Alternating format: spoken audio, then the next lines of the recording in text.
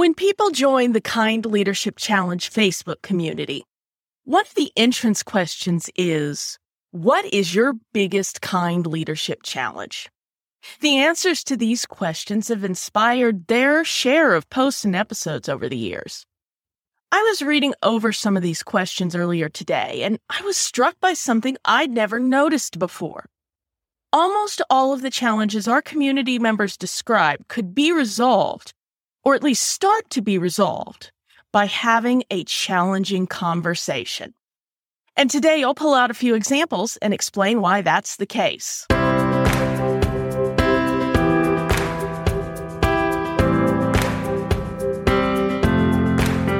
Welcome to the Kind Leadership Challenge, where I empower educational and library leaders like you to detox your organizations. I'm Sarah Clark, founder of the Kind Leadership Guild. My PhD in higher ed leadership, my experience coaching, consulting, and presenting to library leaders all over the world, and a career working in academic libraries from the front desk to the dean's office taught me that leaders don't have to be perfect to build a better world. And now I want to share those same lessons with you. Here's the deal. You give me the next few minutes of your day. In return, I'll share short stories and simple challenges designed to heal yourself and your school or library so you can get back to making the impact you wish to see in your communities. By embarking on each week's challenge on your own or with the community of over 1,000 kind leaders in our private Facebook group, you and your team will begin growing humanely, managing effectively, and partnering collaboratively. And your school or library will build a more informed and educated world along the way. Hey, did you know I also do online and in-person presentations, keynotes, and workshop facilitation?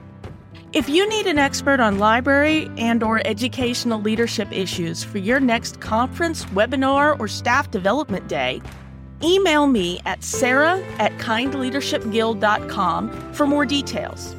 Now, I can only do a few speaking engagements a semester between my day job and my other kind leadership projects, so contact me as soon as you can to find out more and get on my calendar.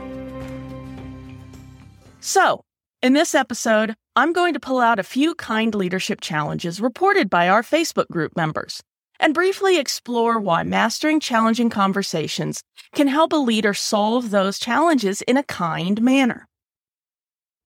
Leadership Challenge 1 is, and I quote here, constant interruptions. I don't do well with this, and I feel I'm spinning my wheels all day and can only really concentrate outside of work hours, but I'm too tired. End quote. This leadership problem can absolutely be solved by a challenging conversation. Though really, we're talking about two conversations.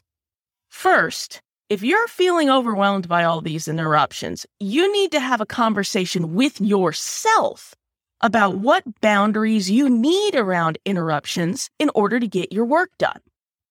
Then, conversation 2 takes place with your interrupters, where you can brainstorm some ways they can accomplish what they need to accomplish without interrupting you as often. Next up in our little quick hit series today, this is a succinct one. Quote, entering union contract negotiations, end quote. Now, before I tackle this one, I want to make clear that I have never worked or led in a unionized setting, and that brings up a side note. If you have been a leader in a unionized school or library, contact me. I'd love to have you on a future episode of the podcast to talk about your experiences. But back to my point.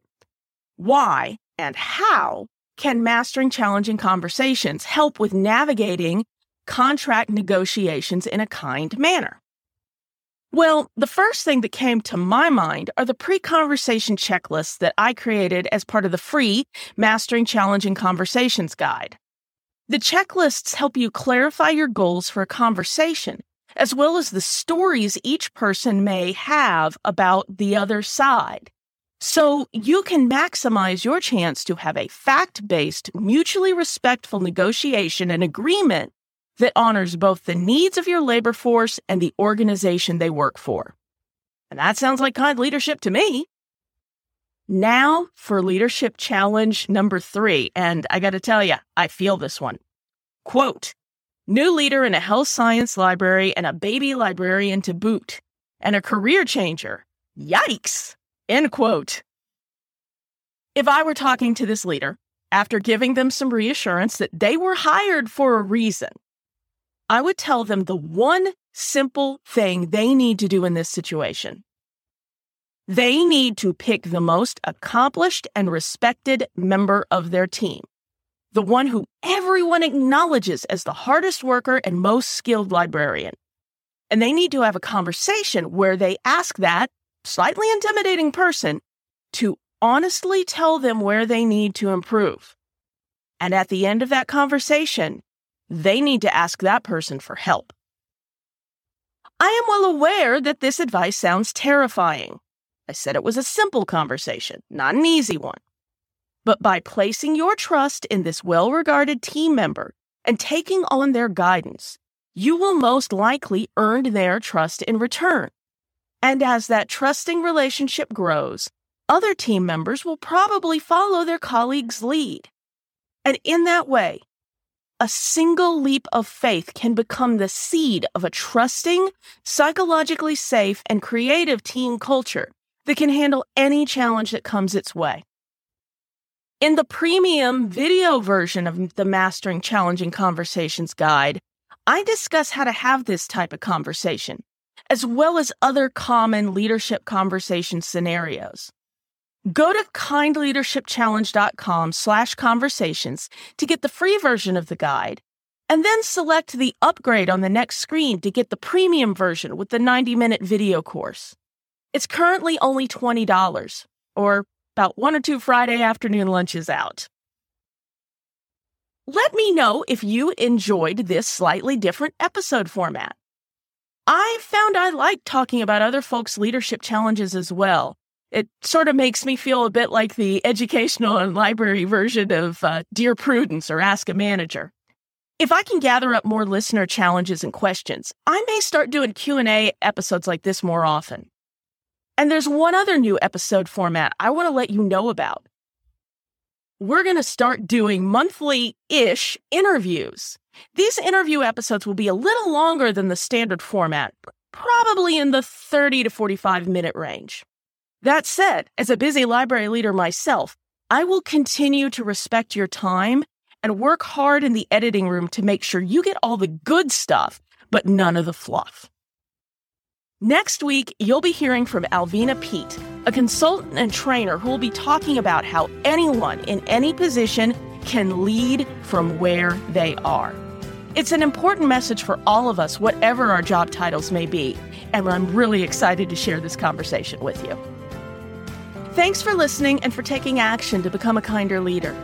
If you found this week's episode insightful, give the show a rating or review, or even better, tell your fellow leaders. Never doubt that day by day, you're building a better world, even if you can't see it yet. So until next time, stay kind now.